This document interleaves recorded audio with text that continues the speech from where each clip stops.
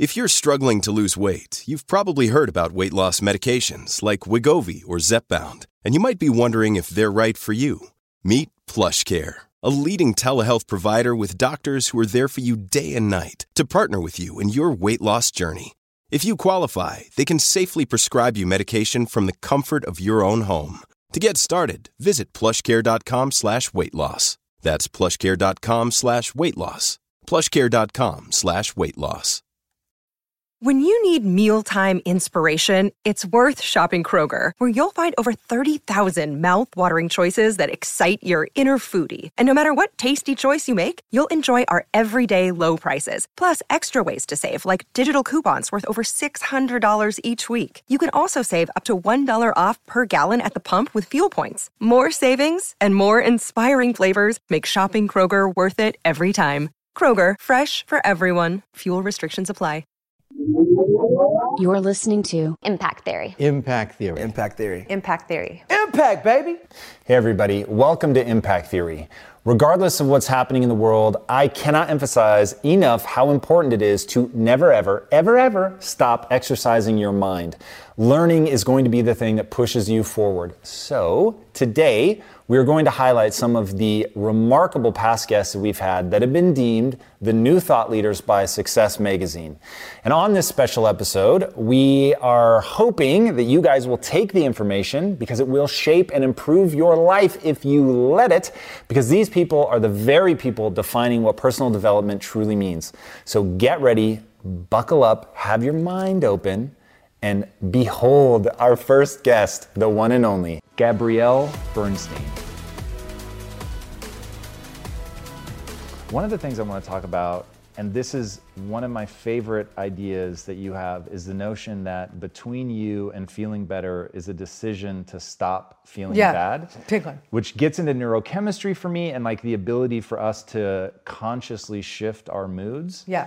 How doth one do that? Well, first let's address the viewer or listener out there that's like, well, I'm depressed or I'm broke or I'm chronically ill. How could I decide to stop feeling bad, right? Let's just be real with that one. And I want to give an example of what that meant for me in my own life. And so recently, about 5 months ago, I just was diagnosed with postpartum depression, anxiety, and insomnia. You know, having authored 7 self-help books and having to really fall to my knees and realize that there was something really happening here. And the reason I was able to find the right resources and doctors and even medication that I needed to live, to survive, to not do difficult things to myself, was because of this method, because of this belief system. Even in my darkest moment, even in the deep depression, I was able to say that each day I could reach into what was a better feeling experience. So you would think through what that looked like? I would celebrate the good stuff. I would say, okay, I slept 1 extra hour last night, or thank God I have a husband in childcare that can support me through this period.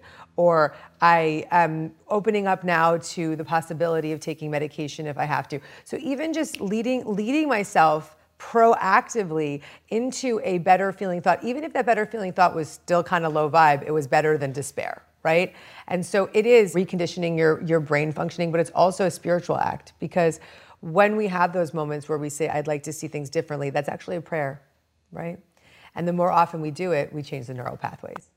You talk about thoughts taking form. I find that really interesting, and I'm this is a terrible way to say it, but I'm glad that you went through something so profound. Me too. Because Me too. I think there's a lot of legitimacy then that's lent to that. Because Me too. So Lisa and I, a dear friend of ours, his son just committed suicide, Yep. and that shit is so scary to me Yep. that you sort of believe that neurochemistry is going to last forever. Right. And if you're not taking steps to get out of that, whether it's going and seeking professional help, getting medication, and certainly spending time to remind yourself that these things are ultimately changeable one way or the other, it becomes a sense of despair, like you said. Yeah, and I think that you're making a really good point, which is that I am glad that this happened to me, particularly now that I'm feeling much better. But I can look back and say, okay, that was divine work that was intended, that was no accident. Because now I've been speaking for 15 years on spiritual topics, but I was never fully, I was probably part of the stigma. I was looking at my audiences and saying, like, someone would be like, I'm depressed. And I wouldn't ever in a million years say, get off your medication, or like, that was not my style. But I would say things like, well, you need to deepen your meditation practice. And there is actually a point where your meditation practice just doesn't work. And that was the case for me. It's like when you're dealing with a biochemical issue, your tools will no longer work. And that was exactly what happened for me. And I love that I can speak to that with authenticity. And I love that I can really, really look at mental illness with so much more compassion, understanding, and education than I would have had I not been through this myself.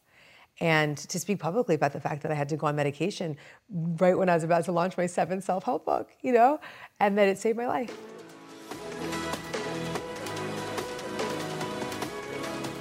Our peers in the locker room, in the school, after school activities, whenever a peer or other boys are telling you, don't fall down, don't cry, don't show emotion, don't be any type of word we want to use here. Don't be a little girl, don't be a whatever it may be. All you want to do is be accepted in this little community of your peers when you're growing up. You want to be accepted. And if you stand up to the peers, your group that you're in, and you're like, you know what, I'm going to rise above this, and I am going to show my emotions, and I am going to cry, or I am going to not bully the other people like you're bullying them. I'm not going to laugh at that kid because that doesn't feel good. But when you get outcast for trying to be a good human being as a 7-year-old, 12-year-old, 15-year-old, from teammates, bandmates, classmates, whatever, you don't want to be alone as a kid. Feeling isolated as a child, from my mind, is the scariest thing, because that leads to depression, which leads to drugs, alcohol, suicides, prison. I witnessed this firsthand, what it was like feeling outcast, and the thoughts, the conversations I had with myself by feeling alone, going to the principal's office, and every time going to the principal's office when I would get in trouble, I would say, I wish I were dead. I was like, I have no friends. Why am I even alive? I wish I were dead. I remember saying this, 2nd grade, 3rd grade, 4th grade. So for me, it's like, okay, I need to put on something to be accepted by people. I need to be the biggest, fastest, strongest so that I'm accepted on a sports team. I need to be able to get a girlfriend so that other guys think I'm cool and they'll hang out with me. I need to be able to make money so that I can take people out and pay for their lunch and dinner. I need to be able to be driven enough so that I'm accepted in society. And I think that's the challenge. It's hard to feel like I have these morals and ideals, and I'm gonna stand up as a 7-year-old boy and screw the world. This is what I am, what I stand for. I don't care if you don't want to be my friend. I can do it on my own. We don't think that way growing up. Sure. We want to just feel accepted and loved and just be a part of the class. And I never felt that way. And so I was driven to be part of my class, my team. Now I grew up very loving and supportive, but I also grew up driven with these masks to try to be even more accepted because I was afraid to be alone.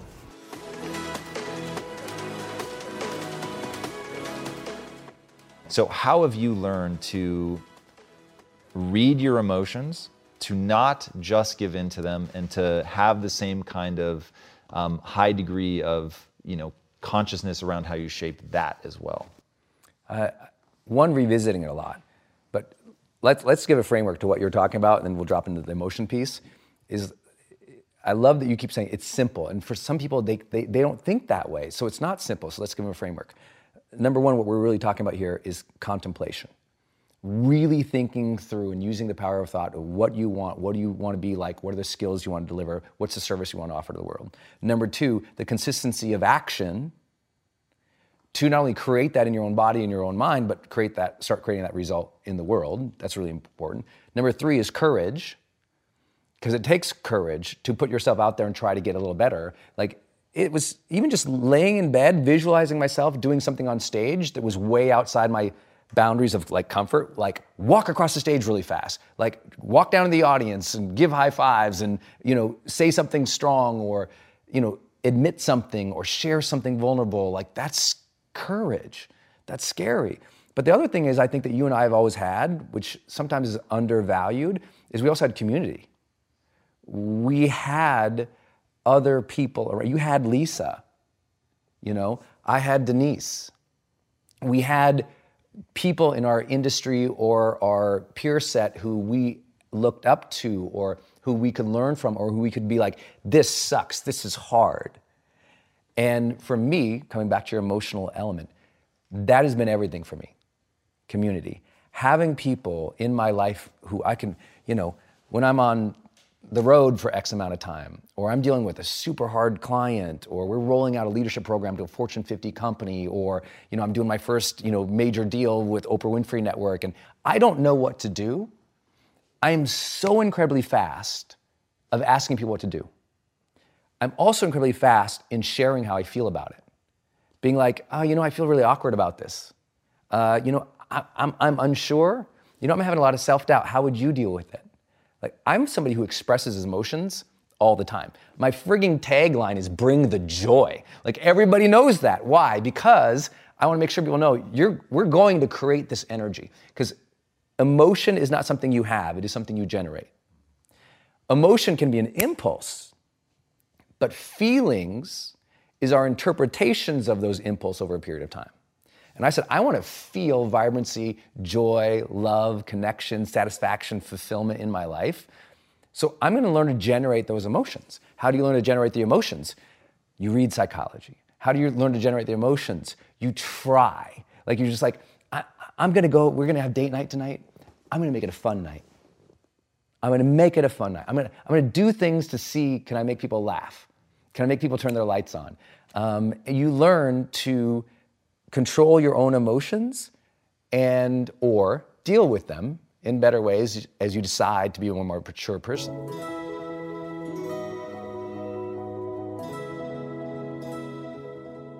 One of the chapters in your book, if I'm not mistaken, it was the last chapter, is about legacy. Yeah. How do you think about legacy?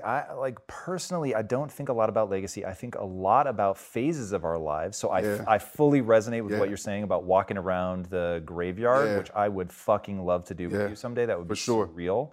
But how do you conceptualize that? Do you have markers in your head about what you're striving towards? Like, how deep do you go in sort of the, like, we're all headed to the grave? Yeah, I don't get to the particular parts of it, like, like how my funeral's gonna be set up. That creeps me out. So I don't get that in depth, but I do think about, like, the question that I ask myself, and it's come up a lot more to me, and I haven't figured out why, but I ask myself, like, what really matters? And there's a quote by Bob Goff, and I'm probably not gonna get this right, but he said basically, like, his biggest fear was, like, being successful at the wrong things.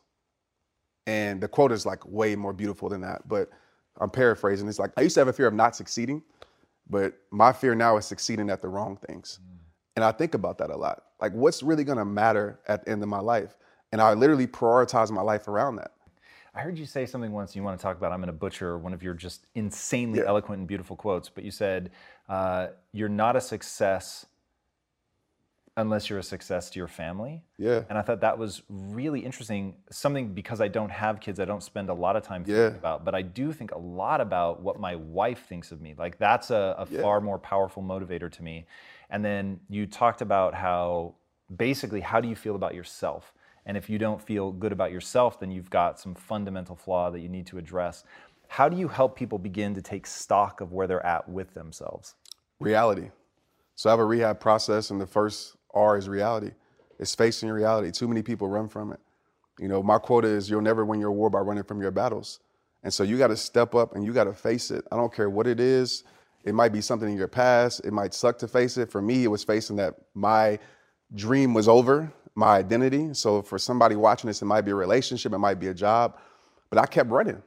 And the thing about it, like, you can run all you want, but reality is going to be right there when you stop, and it's going to chase you. Or even if it doesn't chase you, it's going to be right there and you have to face it. So I really let people know that acknowledgement is power. People think if I acknowledge that I'm hurt or I need help is the most powerful thing that you can say. And I realized that in my life, because immediately you have people that are going to help you and grow your life. Exposing yourself, like, in a positive way, obviously, but expose yourself. We think that we always have to be so sheltered, that we have to be so strong, especially with the social media world. It's like, oh, I have to have everything together. That's like a silent depression that's gonna happen. When you suppress things like that, when you smile for the camera but die behind the scenes, which I did so well for so long in my life, you're never gonna fool the person that you see in the mirror every single day.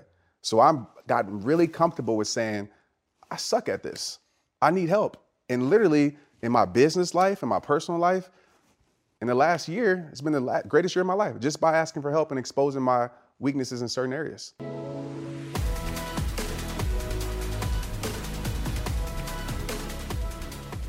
One of the things that I resonate so much with your work is your own ability to get through something, to walk through trauma, as you talk a lot about, and to help other people walk through trauma. One thing I think would be really powerful, I'd love to hear, like, the story about your brother is extraordinary. I'd love to hear how you walked through that. Yeah, so my older brother Ryan was paranoid schizophrenic, had severe depression that started, he was 3 years older than me, and I don't have a memory of him being sick when I was little. He was just my big brother, and but as I think about the time that he started to go through puberty was when it started to really manifest, and my parents tried everything, like every therapist, every doctor, and it just, for a myriad of reasons, just didn't work. When he was 17 years old, he shot himself. And I had gone into his room to ask him to give me a ride to school that day, and I found him. And that, 14, like that kind of trauma, I for years, I mean, I think the years after he died, I don't even have a very clear memory of, because it was so much weight. I had, and still do have some effects, but really severe PTSD from that. Terrified of, any loud noise, still super sensitive to sound, and had really bad insomnia as a young adult. And all of these things that I didn't understand were the result of what had happened that day.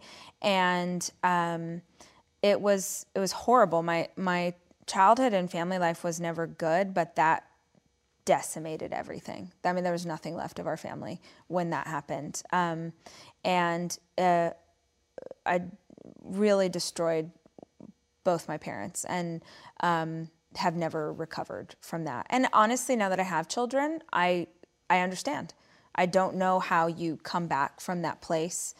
But I was also the baby of 4, and I was 14, and it did feel very much like, aren't I enough of a reason to keep living? And I never said that to them, but I definitely felt that way. It's also why I, graduated high school a year early. From right after he died, like I started taking every class that I could and got the credits that I needed so I could graduate early. And I moved to LA at 17 to get out of the house. I didn't want to be in that place anymore. And I think at the time I had convinced myself that if I could just get to a different city, I think a lot of us do this, we think if I could just move to New York, or if I could just get to LA, or if only I could lose, 50 pounds, or if only I could have this, or you think that your happiness is dependent on something outside yourself. And for me, I thought, if I just need to be out of this town. And then I got to LA and realized, like, oh, that's just geography. Like, it doesn't matter where you go, I'm still always going to be here. So I think for many years I just tried to survive it.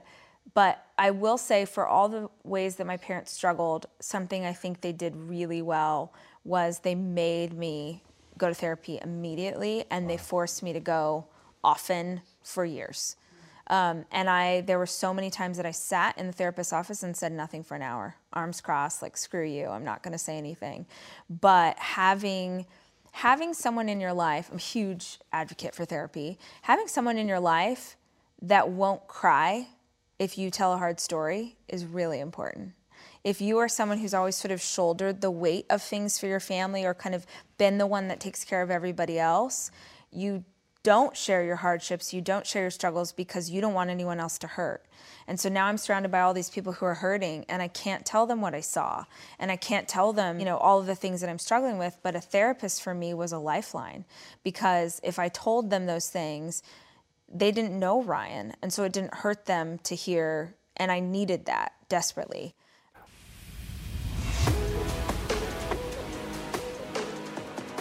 As you were talking just now, I thought, God, is his secret power that he doesn't judge himself? Do you feel like you judge yourself? I don't. That's a very, very, very good observation, and it's what I want for everybody else. We're beating ourselves up. Like, everybody sucks at something, right? Like, we all have shortcomings, and we all have strengths. And for me, it's like, why don't we just audit that? Like, why don't we just look at it that way and be like, all right, well, I'm good at this, but I'm not good at that. Like, and then I only focus what I'm good at, right? Like, I don't dwell that I can't fix shit around the house. I call somebody to fix it. Like, I'm not a man. I don't give a fuck. Like, I don't get it. Like, I also think it's awesome that I'm so emotionally stable and I'm the emotional backbone of everybody. Is that what a dude's supposed to do? Like these cliches, these stereotypes, they're so silly. You're exactly right, man. I don't judge myself. I'm fully in love with myself. But I'm also fully in love with everybody else too, right? It's not like it goes both ways. Like, I tell people to buy into me, that work for me, it's because I buy into them first. Like, I don't need anybody to gain trust with me. It's there. Like, I believe that the human race is so grossly underrated. We are good. Of course we have some bad. There's fucking 7 billion of us. But like, when you look at our net score, it's bonkers shit. Like, do you know how much damage we could be doing to each other on an hourly basis? And we don't? Like, we're still here. Like, we won. We're the alpha being, and we've figured out how to stay together. This is insane when you think about it. And yet everybody wants to dwell on, like, somebody said something mean. What I love is in that, though, is your whole concept of nobody's ever let me down. So this is what I always tell people about. The things you're ever going to hear me say will always be consistent with exactly what I'd say if you woke me up in the middle of the night and then punched me in the head. Because it has to be so real, it has to be so fundamental to who I am as a human being that I'll give you that answer even if I'm dazed and confused, right? Just because that is my fucking North Star. It's like my true foundation. And hearing you talk about how no one's ever let you down, it's like... Like to me, it's just binary. Like, unless it's complete death blow, death. To me and my 17 people that I give a shit about, like, everything else is super secondary. And let me tell you something, if you actually get into that mindset, it gets real good. Like, everybody makes these big deals out of things that just don't matter. It's perspective. You know, my selfishness comes from my selflessness. Like, it's what makes me feel good. I see it in my mother. My mom is the epicenter to every single person in her life. Her sister-in-law, her cousins, aunts, everybody goes to her. That's her comfort zone. Me too. Ask Gary Vee. Like this is my comfort zone. Like, I like this. Like, I hate when people are like, what can I do for you? Like, I say nothing. I don't want anything. I hate that feeling. I went into my family business because I felt like I owed it to, like, pay them back. Those are my parents. So if that's what I feel about them, what do you think I think about everybody else?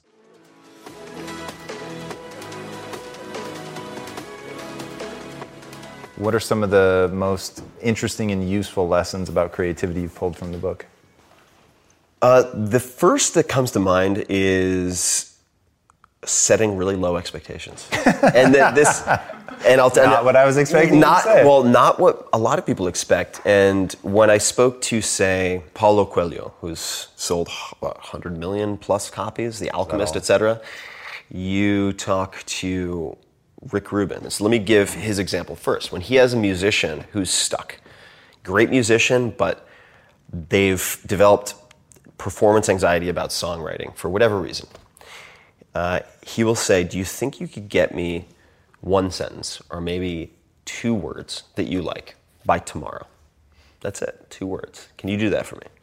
And he gives them a micro assignment.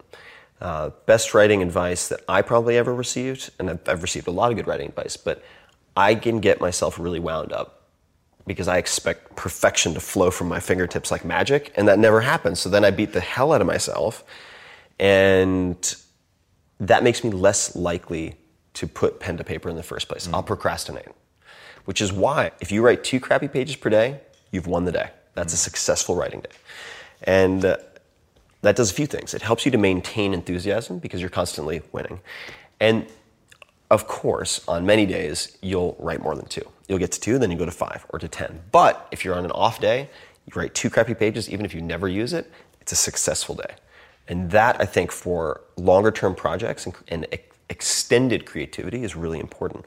But the story that this writer told me with that tip, he said, okay, this is where this comes from. Did you know that IBM, when it was the 800-pound gorilla, it was an undefeatable sales force? Do you know what one of their rules was? He's like, no. He says, well, what do you think their quotas were? And I was like, well, I'm sure their quotas were really high because they wanted to motivate their guys to get after it. And he goes, no, their quotas were the lowest in the industry. Wow. And the rationale was we don't want our salespeople to be intimidated to pick up the phone.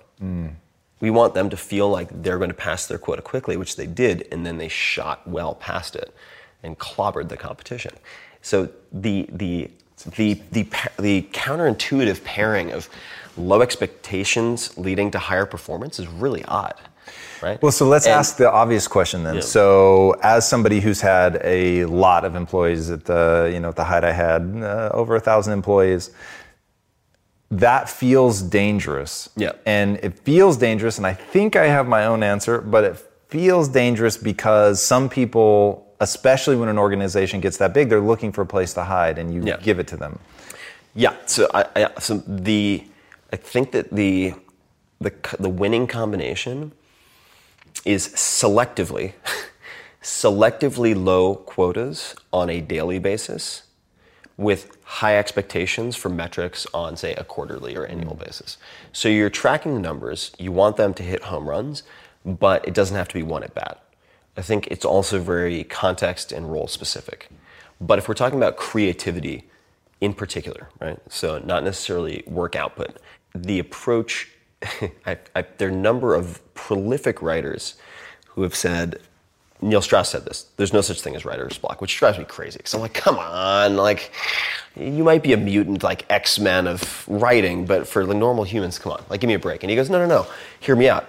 Number one, he is a trained journalist, and journalists tend to have writing block beaten out of them because their boss is like, oh, you can't find the right prose for your 500-word article? Oh, get it in by 5 o'clock, asshole. You know, and they're just like, oh, wait, this isn't school?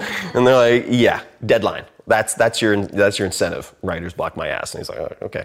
But he said, and what they learn is, he said, there's no such thing as writer's block. He said, what that is performance anxiety that you've imposed on yourself because your expectations are too high.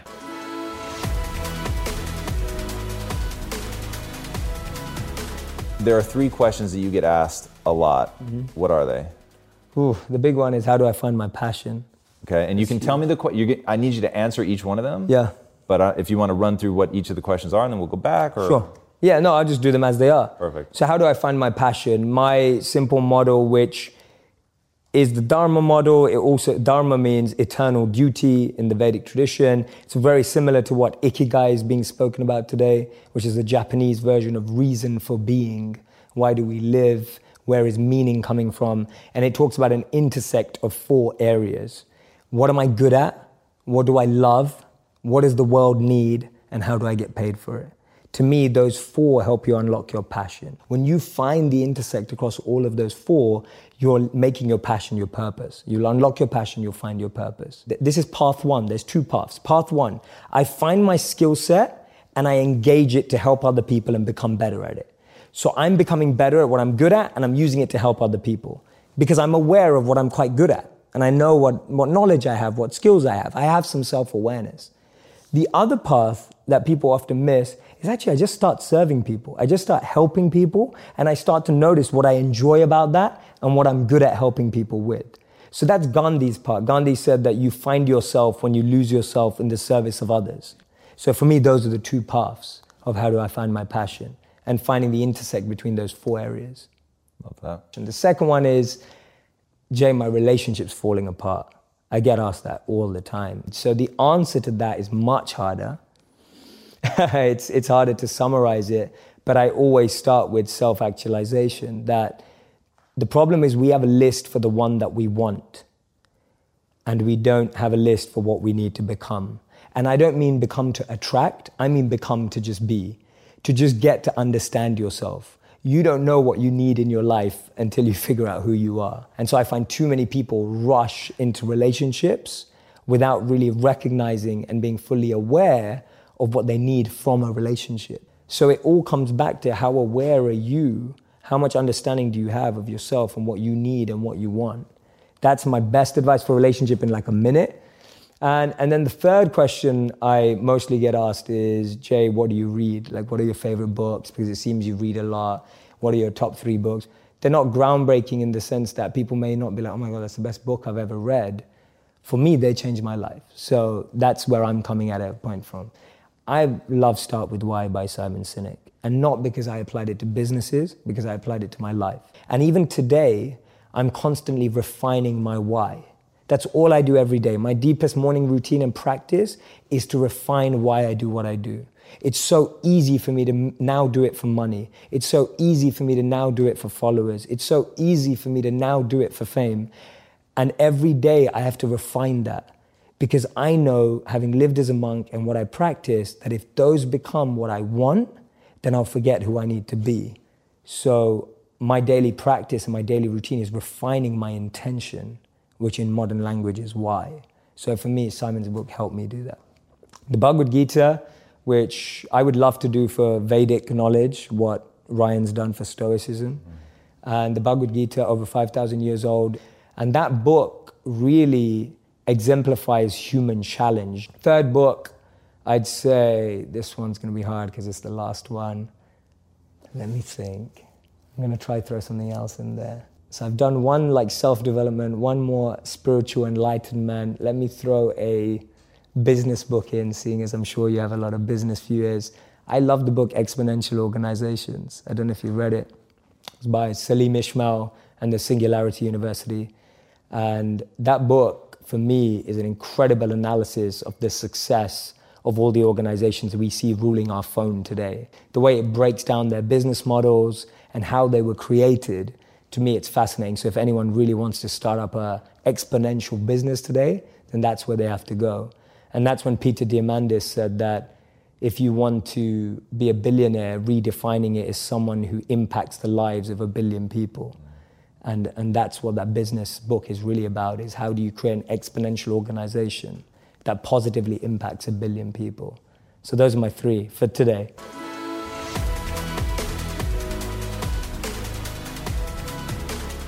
Your book is full of just a ridiculous litany of amazing quotes, both from you and other people. And you had a quote about this, and you said, beliefs are the hidden scripts that run our lives.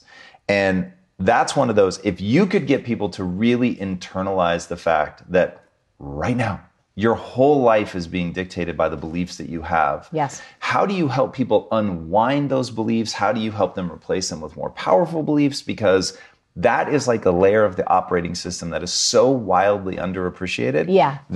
That's almost always where I start with people. Yeah, it has to be, I think, for all of us. I think the first thing for us to go to is that recognizing that beliefs are a choice and every choice can be changed. Yes. So beliefs are a choice and every choice can be changed. Do people react like you're crazy when you say that?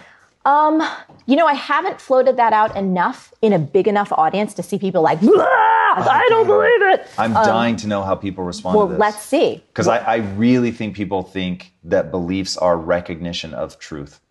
And that to try to change your beliefs is to try to deny the truth in some way. Well, I mean, for anyone watching who ever believed in Santa Claus, right? Like you believed things, I'm certain that, I know I have, like you believed things when you were younger, even if you weren't a child, if you were a teenager or you were a young adult, that now experience or wisdom or something has shown you, no, that's not actually the truth. Anyway, my point is this. We collectively have believed things both individually and as a society over time that we've changed our beliefs. So I think that that is proof positive that our beliefs are a choice and those choices can indeed be changed. Obviously there is the phenomenon known as confirmation bias, which is the brain's it tends to reinforce what we already believe and then ignore information consciously or subconsciously that doesn't match what we already believe, which is often why whenever we're having conversations about really delicate topics, like it could be about gun control or reproductive rights or race, and they just evolve so fast because people hunker down in their belief bunkers and they're unwilling to see another point of view. But I do hold fast to the fact that all beliefs are a choice and choices can be changed. And here's what else is cool. You know this because you're so immersed in the world of personal development. You're someone who is so committed to learning and growth.